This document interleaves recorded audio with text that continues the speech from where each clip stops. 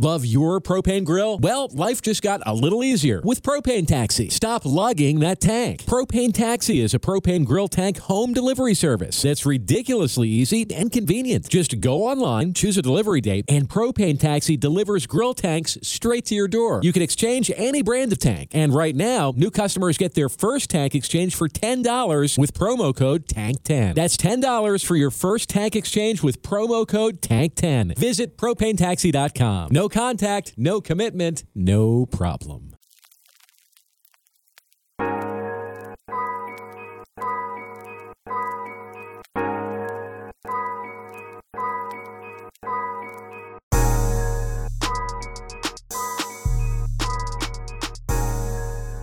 So welcome everyone to, I guess, episode 4 now of Mental Roots.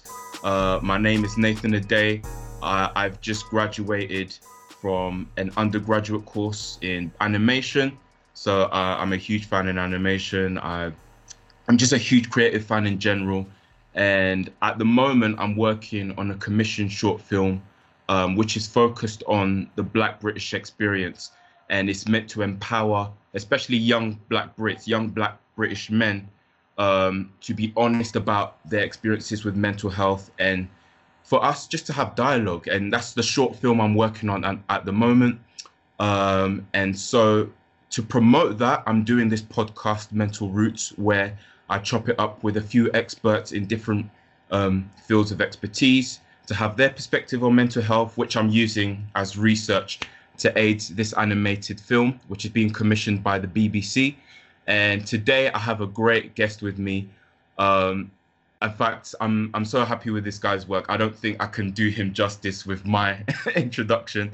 So I'll let him introduce himself. His name is Leo Flowers. And Leo, just take it away. Just introduce yourself to the listeners and what you do. Man, first of all, I'm so honored to be one of the first guests on your podcast. This is incredible. It's remarkable. I love what you're doing. And I'm grateful for this opportunity to be able to reach a British audience and connect with people overseas. I'm in San Diego currently hanging out. My name is Leo Flowers. I also have a podcast. It's a suicide prevention podcast called Before You Kill Yourself. And it's just a title that is a reminder that there's a small window between stimulus and response, between you wanting to end your life and you wanting to thrive and live.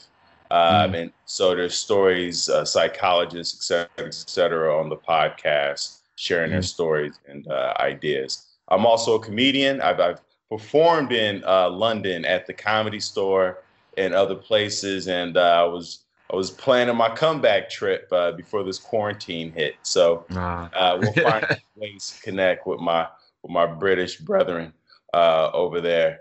And then also life coach. You go to thrivewithleo.com. That's where you can get a one-on-one experience with yours truly. Because I'm on this podcast because with all the things that I've been able to do throughout my life, from playing college football, playing in a bowl game, traveling the world. I've been to 5 continents, with only Australia and Antarctica not yet conquered, but we're going to make that happen somehow. But even with all those different things that I've been able to do throughout my life, there are internal struggles and battles, as we all have. And so my purpose in life is so that you don't feel lonely, so that you don't feel like you are the only one going through what you're going through. We all are experiencing it on some level. So I just want to highlight those voices so we can all feel more connected. That's awesome, Leo. Thank you for your time. And again, this is a very early podcast. There's probably not many people listening at the moment, but I'm optimistic that will increase. And as the people look back in the archive, they'll really enjoy this interview. So yeah, like you heard in the introduction, I'm nobody famous, but I just have a passion to use media and different creative outlets that I like to just Number one, to positively inspire people. So I am Christian as well. That kind of influences some of the stuff I do, but I do have a passion to really speak to lots of different types of people, and yeah, just make more meaningful content. And as I said, I do that through animation. I've started doing podcasting. I've got another podcast called #FaithTalk, which is where I talk to different people from different faiths. It's mostly been other Christians, but I've spoken to some Muslims as well, and not just what they believe, but how living out their faith feels like in the 21st century, especially in Western society. You know, how do they balance that with the different social pressures and things like that? So that's another podcast I'm 1 year deep into. And yeah, I'm just excited. I'm very much at the start of my, I guess, media journey, and I'm excited to see where it's heading. So thank you for your time. And just to give you a heads up on what I've been listening to, I've listened to not probably just 2 episodes of your podcast, but in depth. So I listened to your chat with Tariq Trotter and Dr. Lulu. You probably remember those conversations. Yeah, absolutely. Great content, very deep, very great guests, very inspirational stories and insights as well. I guess we'll get to that later, but I want to start with your story. I want to start with just your journey growing up. Have you always lived in San Diego, or did you grow up in another part of America? Just kind of take us through your experience growing up as a Black American, and just kind of your first exposure to the whole idea of mental health. Because I feel like, first of all, as Black people, the term mental health isn't really our way of describing how we feel. I think we have our own dialogue, and obviously the incredible thing about being Black is that there's so many variations of it. The way you speak in, you know, parts of diaspora like America is very much different to the way we might articulate ourselves in Britain and elsewhere in the world as well. So just kind of chop up, you know, how you grew up and your first sort of exposure to the term mental health, or to the term, or to things like being vulnerability and things like that, if that makes sense. Absolutely, man. Thank you for the question. You know, I grew up always feeling accepted, but never a part of. And what I mean is, you know, I'm from Chicago, the North Side, which is a very diverse area of Chicago. I grew up in a Section 8 building, which is like right. People who need financial assistance, you know. So everybody in the building was there because of some government assistance and credit, and not feeling like I was in poverty, but aware of poverty, aware of what that looks like, aware of, you know, there'd be like drug needles that I had to sweep off the stairs so that my sister wouldn't step on it. I have a sister who's 4 years younger than me, and I would get up early on the weekends. For some reason, they were always there on the weekends in the building. And I would wake up early Saturday morning and sweep those off, and I would paint the walls in the hallways because there would be graffiti, things like that. But although I grew up in a building that was a Section 8 building, I also grew up in a neighborhood that was between 2 major Ivy League universities. I grew up between Loyola University and Northwestern University.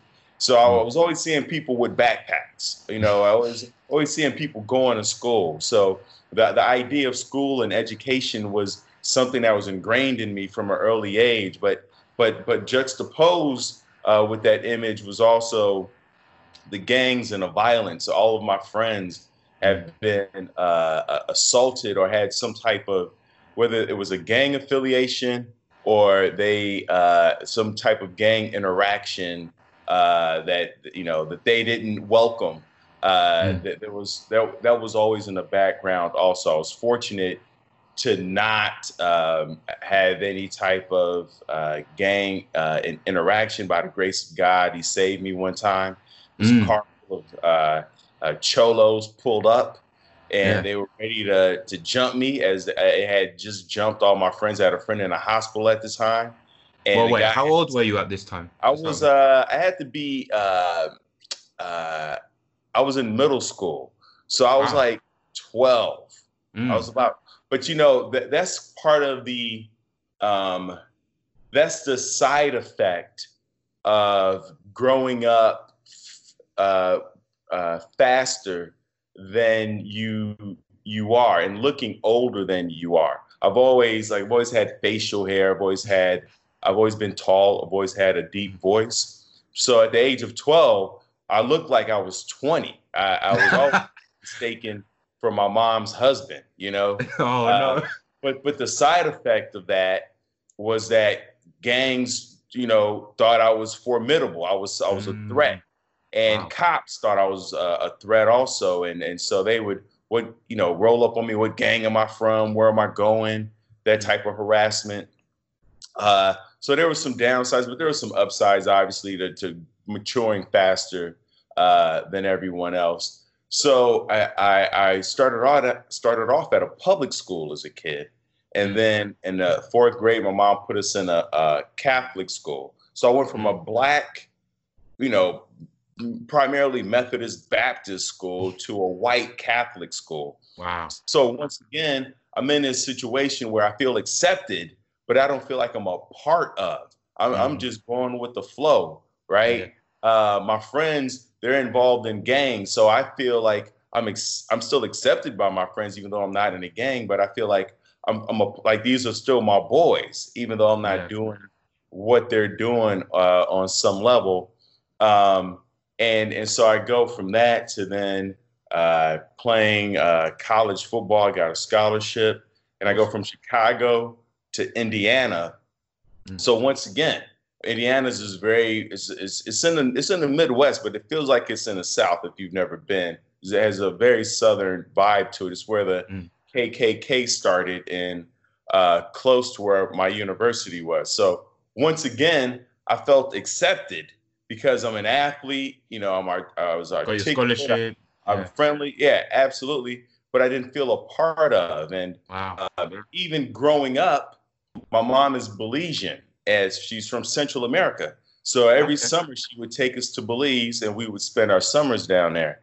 And again, I felt accepted by family, by the culture, by the community, but I didn't feel like I was a part of. I didn't, there were open sewers. They had a way of speaking, and my mom didn't want my sister and I, to speak with that dialogue or that dialect. So I'm accepted, but I can't be a part of, right? And so it's this whole thing of being being an observer through life. And so some cars are comfy on the inside, but don't have power on the outside. And some cars have the horsepower, but none of the comfort. I used to think there weren't any cars that were the total package, but that all changed when I got my Honda SUV. It's rugged and sophisticated, and right now, Honda has deals on the entire Honda SUV lineup. CR-V, HR-V, Pilot, Passport, you name it. So if you're looking for a car that's the total package, the only place you'll find it is at your local Honda dealer. Hurry before they're all gone. 15 minutes could save you 15% or more. Oh, that's a cheer we used to do in softball. What? It's actually Geico. Whenever someone hit a triple, we would wave our bats and yell, 15 minutes could save you 15% or more. But we never got to use it because we would only hit home runs. Annoying. The phrase is from Geico because they help save people money. Geico? Yeah, they were our team sponsor. Geico. 15 minutes could save you 15% or more. The upside, though, of that is that I've learned to adapt and can navigate, I feel like, any type of social situation, whether I'm amongst the rich or the poor or the thugs or the saints, whether I'm in, I've done shows in Pakistan and in Europe and in Asia, and I just got back from Peru. So these are all places where, once again, I felt accepted, but never a part of. And so it's allowed me, and I think it's put in me it's planted the seed for me to want to travel the world and visit all 7 continents and see what the world is like and see what people are like and to realize we're all the same people. After you get over the initial shock, when I was in Egypt, after you get over the initial shock of camels and 10 people on a scooter, and the sounds and the smells and the food, like people are people. It comes down to love and fear. It comes down. It's all about family. That's why when you look at the top grossing movies, it's about family. You look at the Fast and Furious. They're on the Fast and Furious 8 or 9. Why? Yeah. Because they're talking about family. Even if you're not in the cars, even if you're not in the guns, you're into family. You're into wanting to feel like you belong somewhere and connected. And so these movies that highlight that, Titanic was about love. Who doesn't understand that love? Crosses boundaries. I say it again. Love that crosses boundaries, cultural boundaries. Absolutely. So when we're talking about anything, at the root of all of it, there's always going to be some type of emotion, whether we're talking about love or fear. And so the sooner that we can get to that root, that foundation of either one of those emotions, the sooner we can connect with each other. What do you love? Like two people who love sports, they immediately connect. Two people who love books, they immediately connect. Two people who are afraid of, firecrackers, they bond over that. So love and fear, that's what we should be talking about. And that's how we connect with people throughout the world. Yeah, greatly said. You touched on so many things there in terms of, and already now I feel like I have a good sense of what you grew up on. And obviously something you kept repeating was, I felt accepted, but not truly, I guess, integrated. Like my opinion was actually central to the environment that I was in. That's what I'm getting at. And I'd say, again, I can only speak for myself as an individual. I can't be the spokesperson for all Black British people. But I guess there are a lot of commonalities that I can relate with, in the sense that me personally, I've never felt racially attacked as such. Although now looking back on my life, I can see how certain things in the way some of my peers at school treated me might have been racially influenced. But apart from that, I've always felt accepted in one way or another in whatever setting that I've been in. But more often than not, feeling like if there were certain things I didn't think about, then the other people in the room would not be aware. I've always had to feel like I have to be a spokesperson in some way. And I've always had to learn to adjust before giving my influence, if that makes sense. So it's interesting because I grew up in London. I grew up in, similar to you, it doesn't sound as severe as your Section 8 situation, but I did grow up in a flat as well. It did smell quite a lot of smoke and all sorts of things. When I was little, it smelled like piss to me as well. It smelled pretty bad. And it was a predominantly sort of ethnic minority area. So this is like near Brixton, South London.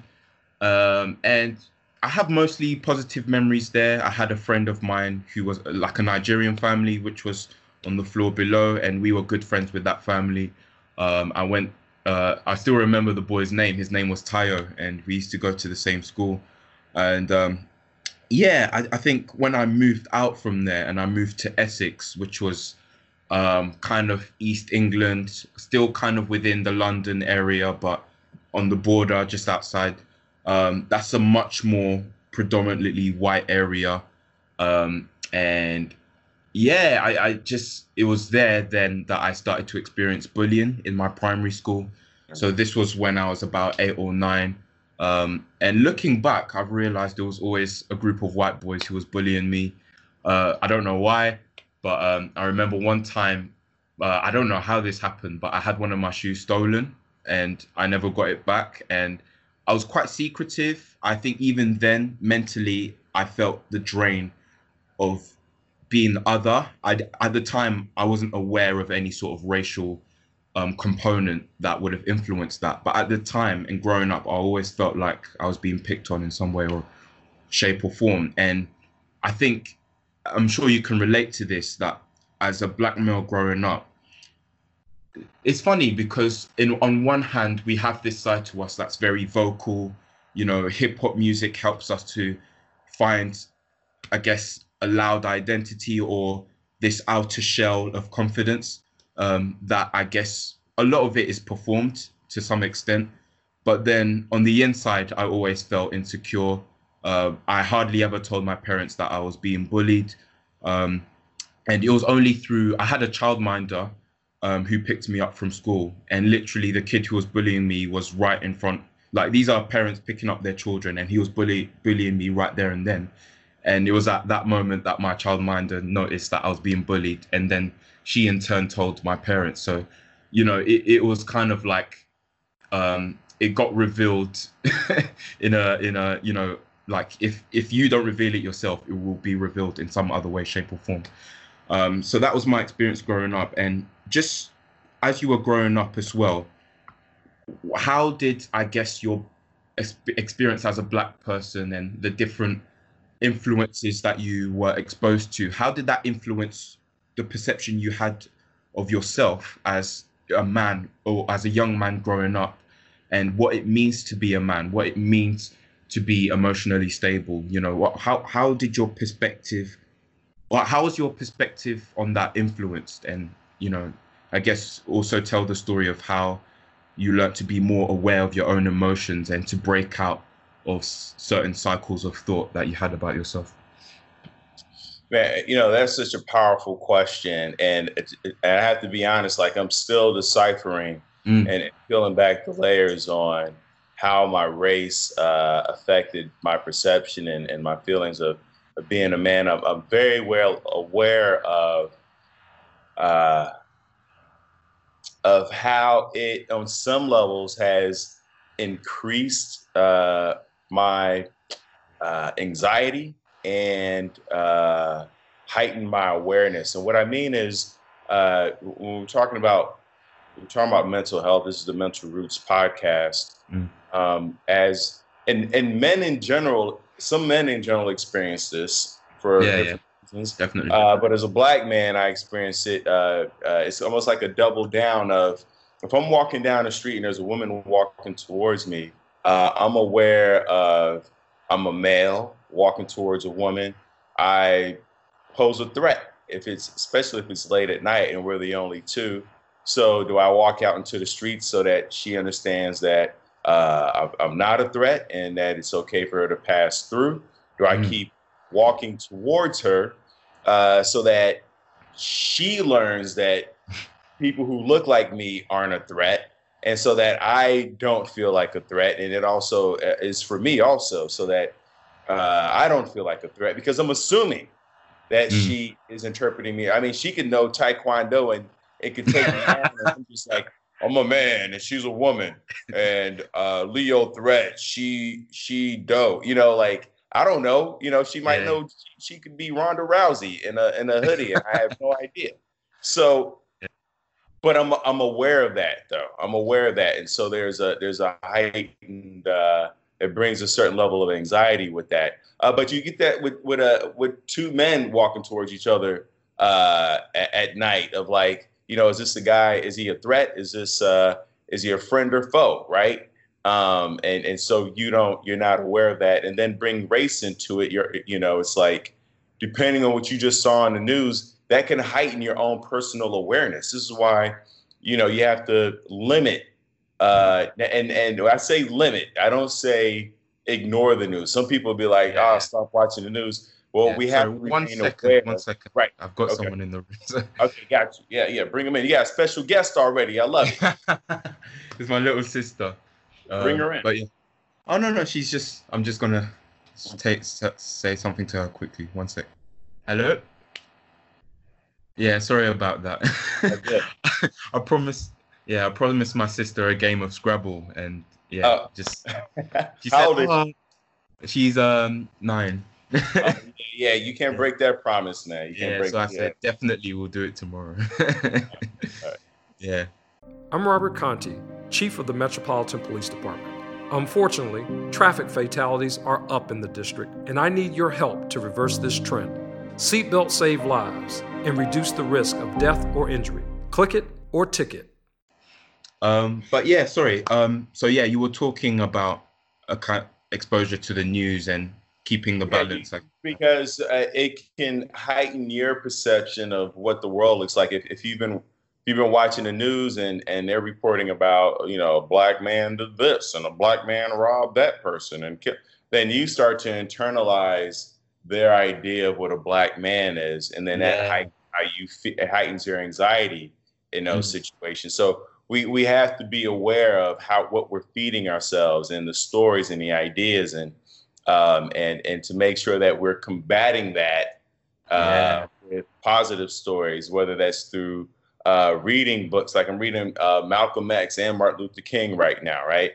But you don't have to read those guys. It's just any positive black male influence, so that you can plant those seeds and have that as a blueprint of how to move about the world and how to think about yourself, versus the narrative that's painted in social media, which we know is meant to be, for the most part, incendiary and to light us up. They're not there really for us. When I say us, I just mean in general public. They're there to present with mostly salacious news. So to make sure you're feeding your brain things that are nourishing, that make you feel empowered and good about yourself, and bring you a level of peace and serenity. And so as I become more aware of that, and more aware of what I'm feeding myself, and how I want to think about the world, it's with the idea that I can take race out the picture a bit more, versus filtering everything through race, versus filtering everything through being a man. It's like, how do I move about the world as a person, as an individual? Because when you look into the eyes of your 9-year-old sister, she's not registering, for the most part, race and masculinity and manhood. Like you're just to her, you're a person, and so she's looking to see, how do people treat people, right? It's like, I know you told your sister you're gonna play Scrabble with her today. I said today, even if it's for 2 minutes, play Scrabble with your sister, because she's going to remember that. She's going to remember that you made a promise, and she's going to remember that you broke it. And so that's going to go into her box of how she filters it. And I have a younger sister, and I remember all the times I said I would do things with her, and then I never did. And I see her, and not that I'm responsible for how she's her interactions with men and her relationships, but I recognize that I'm a part of how she filters men and relationships and people based on how I interacted with her. So all these small, these are the tiny things that we have to pay attention to, because it's very easy to get overwhelmed when we think about the world and its issues. We're talking about global warming, we're talking about the pandemic, we're talking about racial issues. But really, the work starts in the home. It starts with the people who are closest to you. It starts with your sister. It starts with your spouse. It starts with your neighbor, right? And because that trickles out. It's like the butterfly effect. And so I don't have to go walk the streets and protest every day. My protest could be making friends with my neighbor who I've never talked to in the 2 years that we've been neighbors. My protest could be spending time with my younger sister, who I got other things more important to do than to play these games. But this relationship is important, because down the road, it's going to show up in some form or fashion, right? So it's all about, what are the seeds that I can plant around me? What's the little garden I can grow in my backyard or my front yard that's going to make a difference? I don't have to plant gardens in everybody's yard. But what can I do that's close to me to make an impact? Great points there. Got me feeling guilty about the Scrabble situation. But I mean, I'm joking. But yeah, I mean, I agree with you. Because even for me personally, even prior to the whole George Floyd situation, I always knew that race issues all over the world, should be addressed. But again, like you said, I realized it all starts with me. It starts with the people I'm closest to. You want to be in it? Are you sure? You want to say hi quickly? My sister wants to say hi quickly. What's her name? Lois. Lois. Yeah. Hi, Lois. I just take my headphones out. You want to say hello? Hi. How are you, Lois? Says, how are you? How are you? No, how are you? Scrabble is your favorite game? Is it? No. No? It's okay. We've got a few games. So. But you're learning to enjoy it, isn't it? Yeah. She's a bit shy, but. Are you my brother's friend? I am. I'm your brother's friend. You know, I'm reading, I just finished today a book about Genghis Khan. And Genghis Khan revered brothers or men that he met as truer brothers than his blood brothers. He would call them Are you American? Yeah, he's American. Are you in New York? I'm close to Los Angeles. I'm in California. Oh, California, I guessed it. There's a YouTuber who lives in California. I watch her YouTube channel. Who is it? Casey Neistat? Sophie Dossi. Oh, Sophie Dossi. Oh. She's a contortionist on America's Got Talent. So have you been out here before? Are you going to come see her? Oh, I wish I could, but I don't know. All right, one day you put that on your vision board, and I'm sure it'll happen. Put it in your journal. Okay. Mom's calling you. Yeah? See. We'll see. Yes, Mom.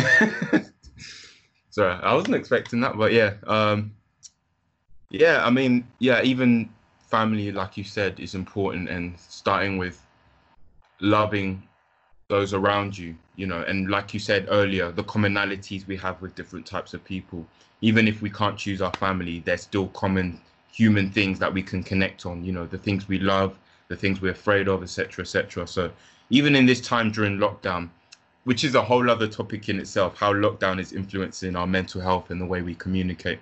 But I feel for me, definitely, I've been challenged more to spend more time with my brother and my sister. So yeah, it's just little things like that.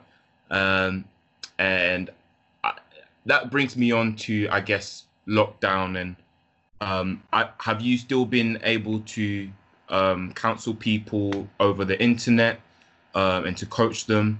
Have any of them been sort of Black people as well? And if so, is there anything you're noticing about how lockdown is influencing certain types of people and compared to how other types of people are dealing with lockdown? Just kind of what are the things that you've been seeing in terms of your life coaching, I guess? One of the primary things recently has been dealing with their spouse, how to connect with theirs, because a lot of people are either spending less time with their spouse or more time. It's completely exaggerated or completely switched what was happening before. And so teaching my clients and the people I work with, how do they speak? How do they connect? How do they form intimacy and discover new things about this person that they've been with for years and maybe even decades in some cases. But it's always been, they were both getting up, going to work, and then they would see each other at dinner time. And now they're getting up and then they're seeing each other, all day for the most part. And then if they had kids, the kids are home. And now it's like, who does the dishes? Who's going to do the laundry? We're cooking more. We're doing more laundry. We got more chores, and it requires more energy.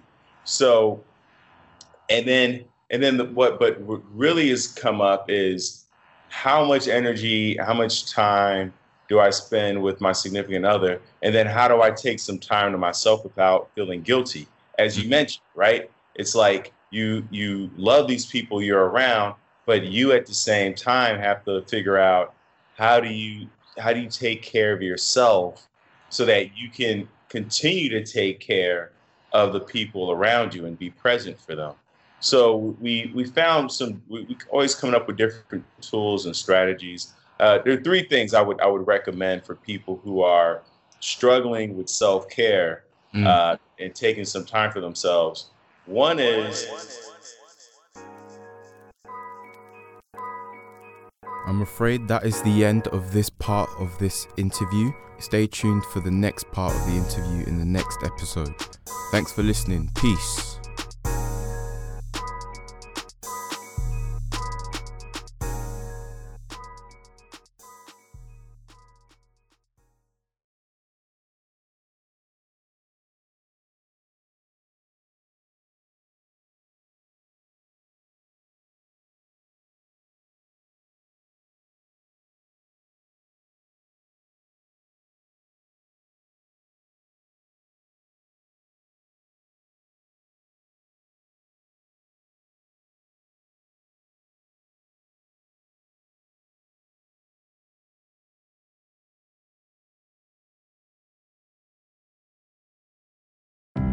At American Public University, we believe higher education is not one size fits all. That's why we offer 200 modern programs that build on your knowledge and fit your schedule. Because we believe universities should adapt to the needs of students, not the other way around. American Public University, within reach, without limits. Online classes start every month. Learn more at AmericanPublicU.com. I'm Robert Conti, Chief of the Metropolitan Police Department.